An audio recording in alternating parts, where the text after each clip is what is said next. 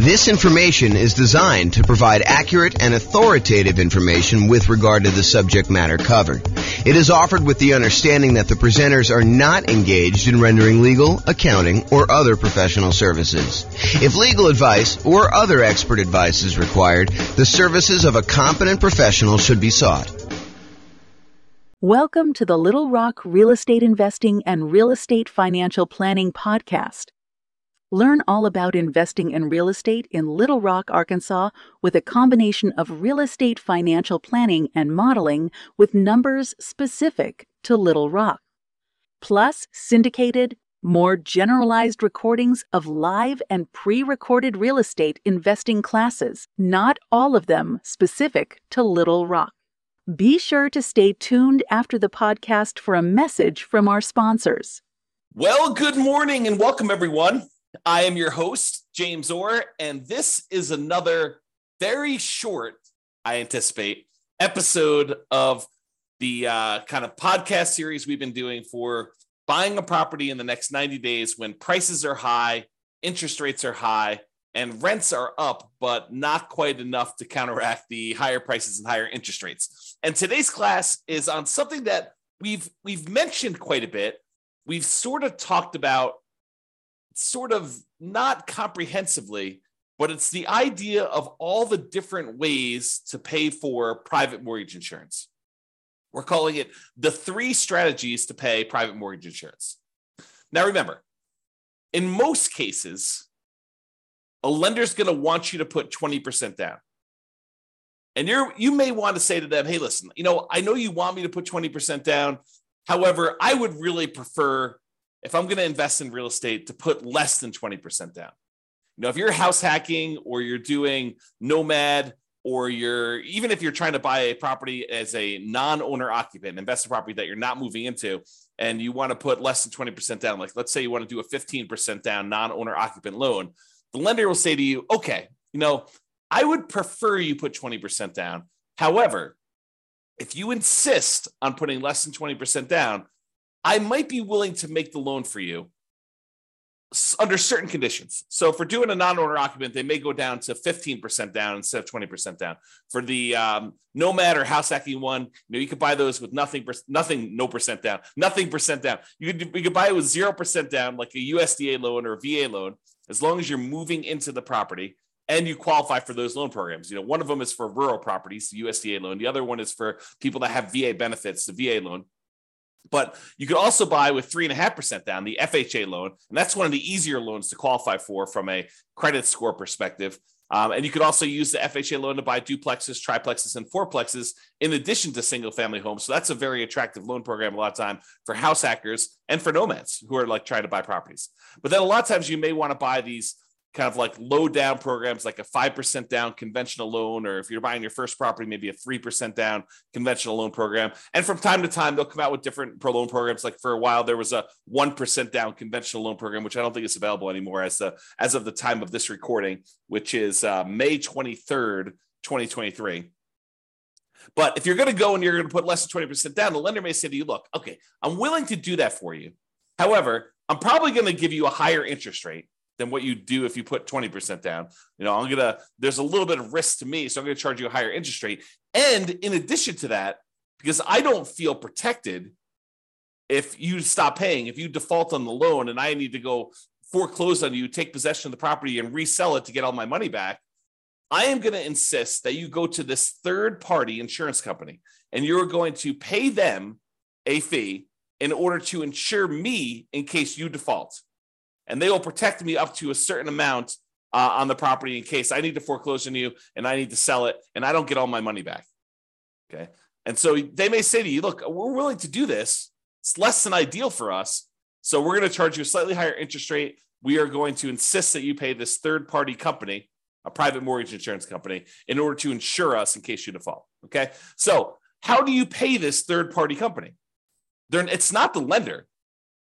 It's usually a third party, a separate company from the lender themselves that actually insures against them having a loss in case they need to foreclose. Okay, so the 3 ways to pay private mortgage insurance is, number 1, an upfront lump sum fee, like a one-time relatively large payment that is like a one-time insurance premium. It's almost like title insurance, right? With title insurance, we're not paying monthly. We're not paying yearly. We're only paying one time every time we have a transaction. So every time we buy or sell a property, we're usually buying or selling, providing or buying a title insurance policy, which protects the title of the property in case there's an issue with the record of ownership, which is what title is, or liens or encumbrances on the property, then we have insurance for that. Well, similarly, with PMI, you could choose to make a one-time upfront lump sum payment and get coverage for the PMI payment, PMI service, like the private mortgage insurance, okay? Or number two, we could increase the interest rate from the lender and have the lender give us a credit, which is then used to pay for the private mortgage insurance, right? You understand when you go to get a loan, the lender will say to you, look, if you don't want to pay any fees, the rate is this, whatever it is, 7%, let's say. However, if you want to, you could pay us extra money. You almost think of it as like paying interest in advance, but you could pay us a lump sum of money. You could pay us, $5,000, and we will lower the interest rate from 7% to 6.875. So you could buy down your interest rate. Or the lender says, look, if you don't pay anything, if you don't want to pay any, points in order to change the rate is 7%. But if you want to, if you voluntarily take a higher interest rate, we will actually give you some money. We'll give you a credit that you can use to cover some of your closing costs. And so the lender says, look, if you voluntarily take 7.125, we will pay you $4,000. So it works in both directions. Now, you can't do this and say, okay, I'll take 17%, you give me $120,000. Doesn't work to that extreme. There's limits as to how high you can go in both directions. You can't buy it down to zero, okay? So you can buy this thing down a little bit. You can pay, a little bit of money. You can buy it down, in some cases, half point, a point. You might be able to get a credit for a little bit. There are limitations usually on a loan as to how much you can do there. So you can choose to voluntarily tell the lender, look, I don't want 7%. If you give me 7.25 or 7.375, then you could pay the private mortgage insurance from the credit you're giving me. And so it's sort of like a, in quotes, lender paid private mortgage insurance because the lender is paying it for you and they're baking it into the rate. They're baking it into the mortgage interest rate, right? You're voluntarily taking a higher interest rate in exchange for not having to pay PMI. Another way of thinking about it. Okay. Or the third way is you could pay a monthly private mortgage insurance premium to the private mortgage insurance company via your escrow, and that could cover you for your insurance. Now, and sometimes there are combinations of these. You may have an upfront premium and a monthly premium. For example, with FHA loans, there's an upfront mortgage insurance premium and a monthly mortgage insurance premium. Okay. Now let's look at each one of these to kind of go through a little detail. And we're going to talk about the pros and cons of each because there are some significant advantages to doing one way or another. And depending on what you're trying to accomplish and what your plans are with the property, you may want to do one versus another. Okay. So let's talk about that upfront lump sum PMI fee where you just pay one big chunk all at once, one time when you acquire the property. So you pay that one time upfront lump sum payment for private mortgage insurance instead of paying it monthly. So what are some of the benefits of doing it that way? Well, number one is you don't have to worry about the loan to value of the property and when private mortgage insurance drops off. So with the other payments, the other types of private mortgage insurance options, like the monthly one, in some cases, FHA being an exception, where FHA, depending on how much you put down, doesn't go away ever. But with conventional financing, when you decide to pay a monthly private mortgage insurance payment, after a certain point, when the property value gets to the point where your loan balance is less than 80% of the value of the property, when you get to an 80% loan to value, in other words, then you can request to have that private mortgage insurance removed and you no longer have to pay the monthly fee. Well, if you choose to do the upfront lump sum payment, you don't have to worry about all that. Well, is my property value high enough? Is my loan paid down enough? Am I really at 80% loan to value?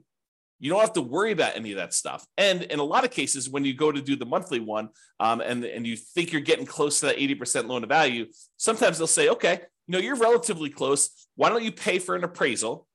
$800, $600, $1,000, depending on when you get it, who's doing it, all that other stuff. But it might cost you, I don't know, somewhere between $500 and $1,000 probably, in order to have an appraisal done to prove to the lender that you are at that 80% loan to value to request to have that monthly PMI removed.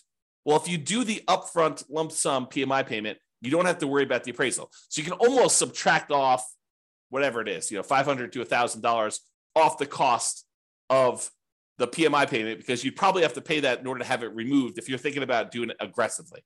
Now, if you just wait until, based on your original purchase price and the loan paying down to 80% loan to value, they probably will not require an appraisal at that point, because it's conservatively likely that you're at 80% loan to value then, and you might not have to pay for an appraisal at all. Okay, but talk to your lender to get the details of your specific loan and your situation and what they're going to require. Okay, so you don't have to worry about that loan to value and when the PMI is going to drop off, because you just paid it all up front, so there's nothing for it to drop off. It basically is in existence already. You paid a one-time upfront lump sum payment, and you don't have to worry about anything monthly. Okay, now when you pay a whatever it is, lump sum upfront payments for your PMI, you don't have that increased monthly expense. You don't have a monthly PMI payment. So your cash flow is improved. You've reduced the expenses that you have on buying the property. And so your cash flow looks better, because cash flow is really all the income on the property minus all the expenses. And if you have a monthly PMI expense, then you no longer have that if you decide to pay an upfront lump sum PMI payment instead of the monthly. So if we know how much we're saving each month by not having to make a monthly PMI payment, and we know approximately how long that will last for, if we estimate, property values are going up around this, and that's a reasonable number to expect into the future, and my loan is paying down this amount in the first year and this amount in the second year, and we can look at in the future and figure out when we would get to that 80% loan to value.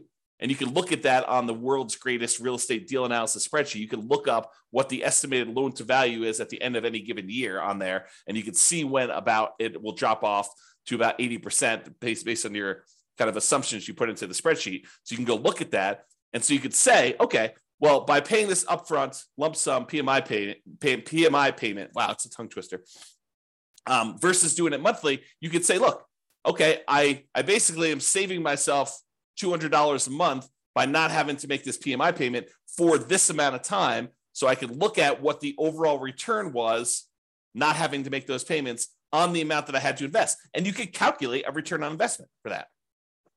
Now it's estimated, right?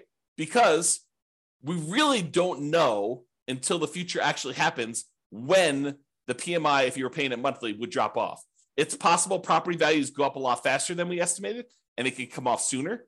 It's possible that property values do not go up, that they go down, and that we have that PMI on there longer than we expected. So we're really doing an estimated calculation as to whether or not we should do this upfront lump sum payment and what the return is going to be on that by how long we might possibly have the monthly one. Okay. And it might be, when you're thinking about this, and you calculate your return on investment for doing the upfront lump sum one, and based on not having to make those monthly payments, it might be better from a return on investment or cash flow perspective by taking the same money and instead using it for additional down payments and or buying down your interest rate. So when you look at these calculations, you say, okay, look, I've got an extra $10,000 sitting on the sideline, right? I've got all the down payment I need to do the deal. I've got my negative cash flow set aside. I got my reserves set aside. I'm all ready to go. However, I've got this extra 10K. What should I do with the 10K? Well, one option is I could possibly decide, instead of doing monthly PMI, I could pay the upfront lump sum PMI and not have to worry about a monthly payment. Okay, that's one thing. We could look at what the return would be on taking that money and doing that. We could estimate what the return would be. Or I could say, look, maybe instead of doing paying PMI up front, maybe I could take the $10,000 and add it to my down payment. So instead of putting whatever it is, 5% down, now maybe I'm putting 7% down or 8% down or 10% down, whatever it happens to be. So you could choose to do that. You can look at how that would improve your investment by using the world's greatest real estate deal analysis spreadsheet and playing around with this, saying, okay, what if I put 10K more in my down payment? How would that impact everything? How would that affect my returns? How would that affect my cash flow? Like, I look at all those different things. Or instead of actually taking that $10,000 you have on the sideline and using it for additional down payment, you could choose to go to the lender and say, okay, Mr. and Mrs. Lender, what if I gave you $10,000? How much could I buy my interest rate down for? And they could tell you, well, for $10,000, that's about whatever it happens to be, 3.2 points. And so you could buy it down for, down to this if you decided to do that. And they may say, it's 0.875% percentage points better. So if you had a 7% loan, maybe it's down to 6.125 now. You're like, oh, that's pretty good. That would improve my cash flow by this, and that would be better for me. And you could plug that into the world's greatest real estate deal analysis spreadsheet, and you could calculate which one of those three options is best for you. Paying the upfront lump sum PMI payment, paying additional down payment, or buying down the interest rate and seeing which one of those three options gives you the best overall deal. And it might matter what you plan on doing with the property. And that's sort of the subtext of this, right? If you're planning on holding the property for 30 years and eventually paying off that loan completely, and you don't plan to refinance ever, then maybe buying down your interest rate is one of the better options because that savings lasts for the entire 30-year period. And you can look at that. Or maybe doing the extra down payment makes that sense. But if you're planning on selling the property within a year or two or three or four, you're using this as like a rocket booster fuel in order to grow your investment to a certain point, but you're really planning on selling that property and either 1031 exchanging into another property or taking the equity in the property after all your expenses, your true net equity, after all your expenses, and you're going to redeploy that money somewhere else, then maybe you don't want to buy down your interest rate. Maybe you do want to do an additional down payment, or maybe you want to just keep the money on the sideline and not do any of these options. So it's really up to you to decide what your plan is and what is the best use for your money, depending on what you're intending to do with the property. Now, when you do decide to do the upfront lump sum PMI fee, it does not hurt your debt to income, which is one of the benefits. So instead of choosing to have this extra monthly fee on there, the monthly PMI version, which would impact your debt to income, when you go to calculate and qualify for the next loan or even this loan, it is going to impact what your debt to income ratio is for buying the property. When you do the lump sum one, it doesn't. So if you were really close on your DTI numbers, one of the options could be for you to choose to pay the upfront lump sum PMI payment to improve your DTI and get below whatever ratio you need for that particular loan or that particular interest rate. Because sometimes DTI will impact your interest rate in some cases. Okay.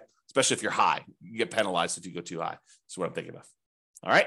So the benefits are you don't have to worry about loan to value. And when it pays off, you get improved cash flow and it does not hurt your debt to income ratio. Now, what are the downsides of doing this upfront lump sum PMI payment? Well, number one is you're paying a big chunk up front. You got to have that money. If you don't have the money, it's not an option. Right. And if the market is appreciating very quickly and you have a very low interest rate, you're gaining equity and lowering your loan to value very rapidly, right? Because the market's going up, so your property value is going up, and the lower your interest rate is, the more you're paying in principal on that loan early on. It's lower interest rates actually pay a little bit more in principal payment with each payment that you're making. So if you got a low interest rate and property values are going up, then the spread is increasing quickly. And so your overall loan to value, the amount of your loan balance compared to the value of your property, is actually improving. And so you might not be paying that monthly PMI for very long at all. So in a fast appreciating, low interest rate environment, which we saw pretty significantly over the last, 5 years or so, you may be choosing to pay this upfront lump sum payment when you would be paying your monthly PMI for a very short period of time. And so much so that if you're seeing these really rapid increases in property prices, like 10% plus, which we saw in some markets, then you might actually run into a different problem, which is a minimum that the PMI must remain in place. Some PMI companies may say you need to leave this policy in place for at least a year if you're paying monthly. Okay, and if that's the case, then you may run into that. If property values went up 10% and you pay down your loan a little bit and you put 8% down your loan to begin with, well, a 10% increase in paying down the loan, a couple of percentage points, you're already at 20% at the end of the year. So realize that could be a potential issue. Okay. All right. So that's upfront lump sum PMI fee. What about the lender paid, where you choose to have the lender, you choose to voluntarily take a higher interest rate and the lender gives you a credit, which they then use to pay for your PMI? Well, you could pay money to reduce your interest rate. You could also use it the other way, where you get a credit for voluntarily taking a higher rate. Okay. Now, the benefits of doing this is this might actually be slightly lower monthly amount than if you actually had the PMI payment. When you get both payments, they may say, look, your total payment, principal, interest, taxes, PMI, everything rolled into one is $2,000 a month if you decide to pay the PMI. However, if you decide to increase your interest rate, maybe your payment is $1,975. So it's $25 a month cheaper, as just an example, if you decide to take the higher interest rate. Sometimes it goes that way. Sometimes it goes the other way, where actually raising the interest rate is a little bit higher. You got to actually price them both out and look at them to see which one is which.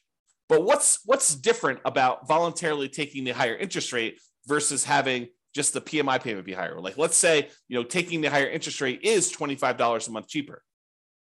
Well, the difference is that this new payment, the new higher interest rate payment, lasts for 30 years. However, the PMI payment only lasts for whatever it is, 3, 4, 5, 6, 7, 8 years before you actually get to 80% loan to value. And that PMI would then drop off with conventional financing. So even though it's $25 cheaper, once the PMI drops off after 3, 4, 5 years, once you get 80% loan to value, then actually it may reverse, and that may then become more expensive than if you had it the other way. So you got to be really careful about choosing to take the higher interest rate if you plan on holding the property for a long period of time, because in a lot of cases, it may be worthwhile for you to pay the slightly higher monthly PMI version, knowing that after a few years, when you get to 80% loan to value and you pay for the appraisal and all that other stuff, and the lender says, okay, yep, you're below 80% loan to value, I will now remove your monthly PMI payment, and your payment actually goes down by whatever your PMI payment was, $100 or $200 a month. And at that point, it's probably cheaper than what it would have been if the interest rate if you took it in the interest rate. Okay, so you gotta be careful about that. Now, the other thing about doing the lender pay PMI, unlike when you do the lump sum upfront one, is it does also impact your debt to income ratio because you have a higher payment. So this impacts qualifying for the loan, and it impacts qualifying for future loans, because this is now going to count when you try to qualify for the next loan as part of your DTI calculation. So be super careful about doing these things and thinking ahead if you're buying more than one property. Now, if you're just buying like one owner occupied property, yeah, you choose what's best for you based on that. But if you're thinking, hey, look, I'm going to probably buy 10 properties. Well, you need to start thinking, what is the impact of me doing it this way on my plan to buy 1, 2, 3, 4, 5, 6, 7, 8, 9, 10 properties in the future? All right. And then the last option, monthly PMI. So you could choose to pay your private mortgage insurance premiums monthly. Now, the benefits are these payments are often temporary in nature. They go away after you drop below that 80% loan to value. So even though you're paying it for a little while, eventually they go away. There are some exceptions like FHA. If you're putting 3.5% down, then those don't ever go away. You have to actually sell the property or refinance out of the loan completely into a different loan in order to get rid of PMI if you're buying FHA. But with conventional loans, it does go away. Oh, something I think I forgot to talk about? So another benefit of paying the higher interest rate one, if you're voluntarily taking the higher interest rate, is there may be some tax benefits to doing this because the interest on loans is tax deductible. However, listen very carefully to this. The overwhelming majority of taxpayers are choosing to take the standard deduction, and so this will not come into play for you if you're doing this for owner-occupant properties. If you're using it for investment properties, then for rental properties, both interest and insurance are both expenses on the property. And so it doesn't matter whether you're doing it as a monthly payment, a PMI, or you're taking it as a higher interest rate. All right. So realize that, if you're an owner occupant, insurance is not tax deductible, as far as I know. I'm not an expert on taxes. Verify this with your CPA. But my understanding is if you're an owner occupant, the insurance is not tax deductible. However, mortgage interest is if you choose to itemize your deductions. However, most people are not choosing to itemize their deductions because the standard deduction is so high right now that most people are choosing just to take the standard deduction. So to make a decision based on that, I think is silly. You don't want to, what is the saying? The dog wagging the tail wagging the dog. You don't make decisions for tax savings, right? You make decisions and then you look at the tax kind of implications of that and you see if you could live with those. But it's not like you're optimizing. You're not choosing your investments based just on taxation. All right, so think that through. Okay.